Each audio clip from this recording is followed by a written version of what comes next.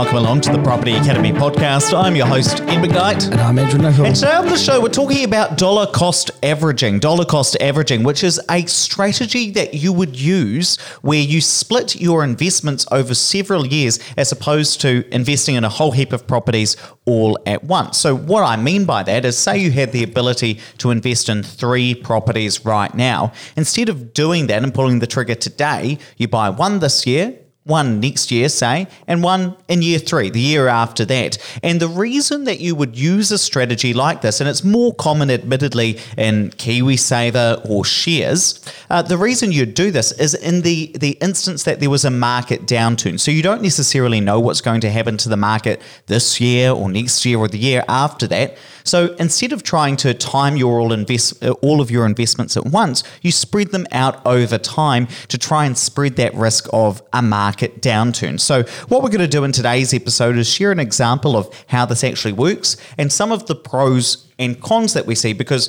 at Opes, we work with some investors who will buy 3 or 4 properties all at once, which would actually go against the strategy. So we'll give kind of a fair analysis of when's the right time to use it and when's the wrong time to use it. So let's just walk through an example so you kind of get what I mean. So let's say that you've got the ability this year to purchase 3 properties, all with $500K, so $1.5 million in total. Well, let's say you do that and then the market declines by 10%. So now you're $150K down because your 3 properties are now worth $450K. And if you borrowed at 100% in order to be able to purchase those, you paid $1.5 million, and now they're collectively worth $1.35 million. So you're down that $150K. Well, what if instead of doing that, you bought 1 property this year, $500K, market declines by 10%? So down to, you buy another one at $450K, so you're down only $50K instead of the $150K you were otherwise down on.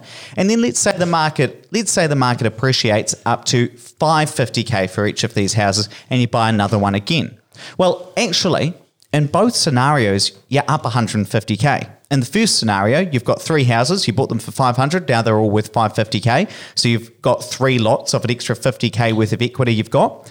The alternative, if you use the dollar cost averaging, is on one property, you made $50K, on another property, you made $100K, and on the other one, you didn't make anything at all. So in essence, as long as the market movements are roughly the same, then you shouldn't come out any better or worse in the short term if the numbers kind of work like we've described here. But what you've done is you've spread your risk, because you don't necessarily know that the market's going to appreciate as we did in this scenario and go from 450 up to 550. So it's just a good way to spread out that risk. But Andrew, what are some of obviously the positives of this is that you can spread your risk and you don't know how the market's going to perform. But what's the other side of this strategy? So the major negative is that you've got less time in the market, and so you don't have the time for, your length of time in the market is what's really important. It's not about your timing into the market, it's about your time in the market. We say time and time again to use time every time we possibly can in that sentence, and I think a few considerations that I've made when we're thinking about this is, how long do you actually have? So if you've got 20 years to retirement, that's where mapping this kind of strategy out over a longer period is something that we would typically do with investors. So we look at the longest length of time that you have to make your property purchases to still get to where you want to be. And so using some of the software that we've got that we use with investors, we might say, okay, well, you need 5 properties and you can do that over 10 years, which is great when someone's got 20 years to invest. If someone only has 10 years, they need to get started yesterday. And so that's where that might not work quite the same.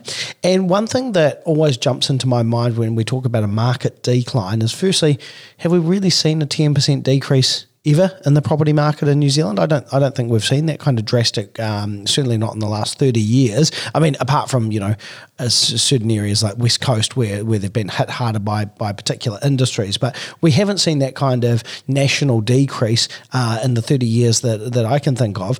And if we did, do you think you'll be able to get the money? So if the bank is going to give you the money to borrow 3 properties now, you're going to feel really stupid if you buy 1 property now and then next year, after a 10% market drop because of COVID, say, you can't get the money to buy your second property, and that defers that purchase for another, say, 3 years until banking becomes more normal. Then you've missed out on a long time of owning that property. And I think that's a major disadvantage. In my mind, I think this strategy, the dollar cost averaging, probably works better for younger investors who are in a more precarious equity position. As you said, not only do young people like you and I, Andrew, who have got another 30 years, thank you, Ed. 30 years left in the market before retirement, we can do this because an extra year, might be neither here nor there. But if you've only got 10 years left in the market before retirement, then you need at that time in the market, or as much of it as possible. And similarly than that, if you're a bit older, say you're 55 and therefore 10 years away from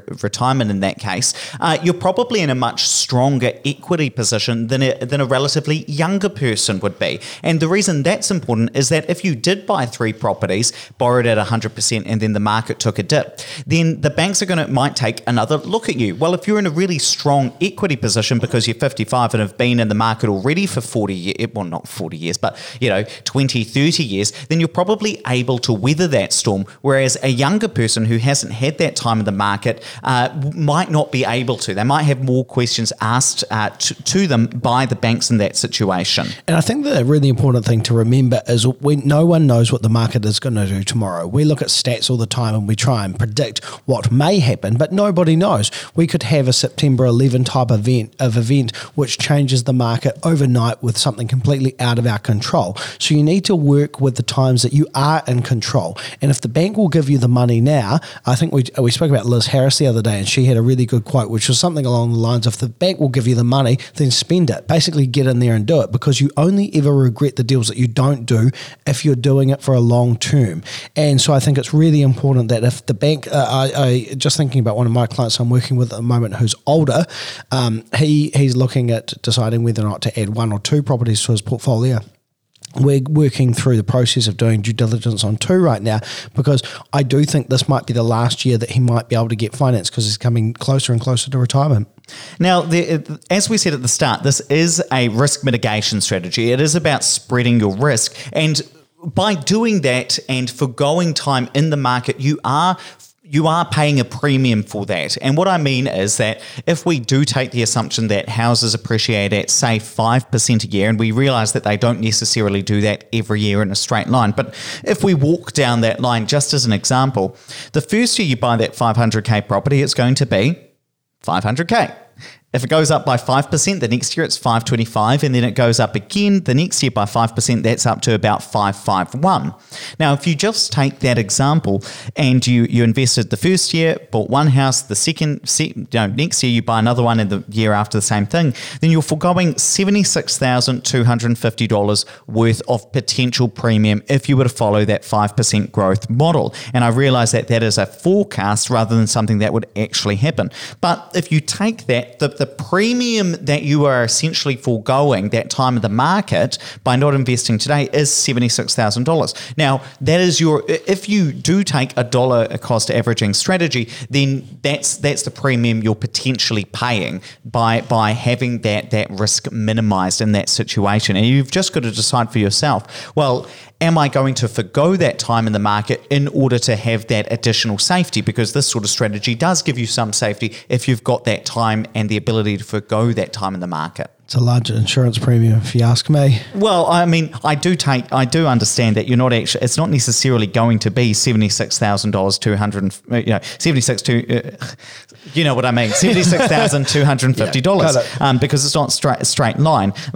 But you've got to do these calculations so that you're able to say, well, am I willing to pay that premium? Because you don't, as we've said frequently within this episode, you don't know what's going to happen, but that would be the straight line forecast if you were to look at what we would usually consider a relatively conservative growth rate. And even if I look at some of the increases to median house price over the last 12 months, there are some regions that have increased by 14% or 12%, which is significant amounts of money to forego by using a strategy like this. But as we said, probably works better for younger people who have a lot of time left in the market, potentially not if you've left things a little late and potentially can't afford to forgo some time in the market to use this, but potentially good, especially when there's times of market volatility. And I think the last thing I want to say is when you're developing a plan, or what we would develop a plan with our clients, is always look at the minimum number of properties and the maximum amount of time frame, but do it as quickly as you can.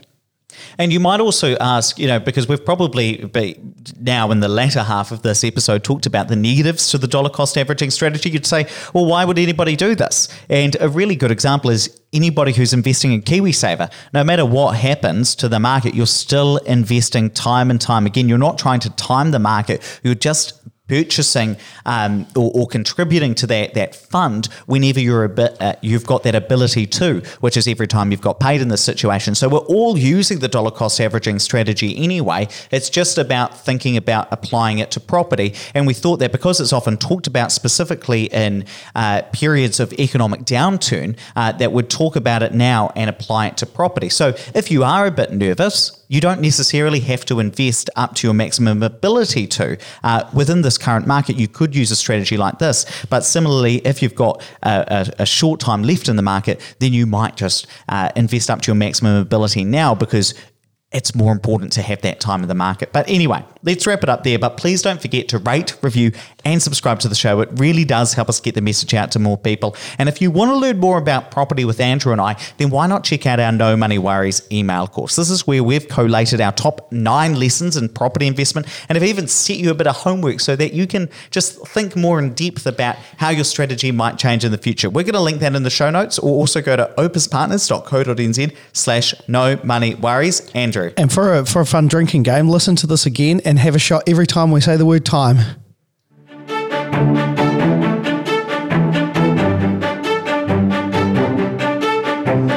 Thanks for listening to the Property Academy podcast. I'm your host, Ed McKnight. And I'm Andrew Nicol. And we're going to be back again tomorrow with even more daily strategies, tactics and insights to help you get the most out of the New Zealand property market.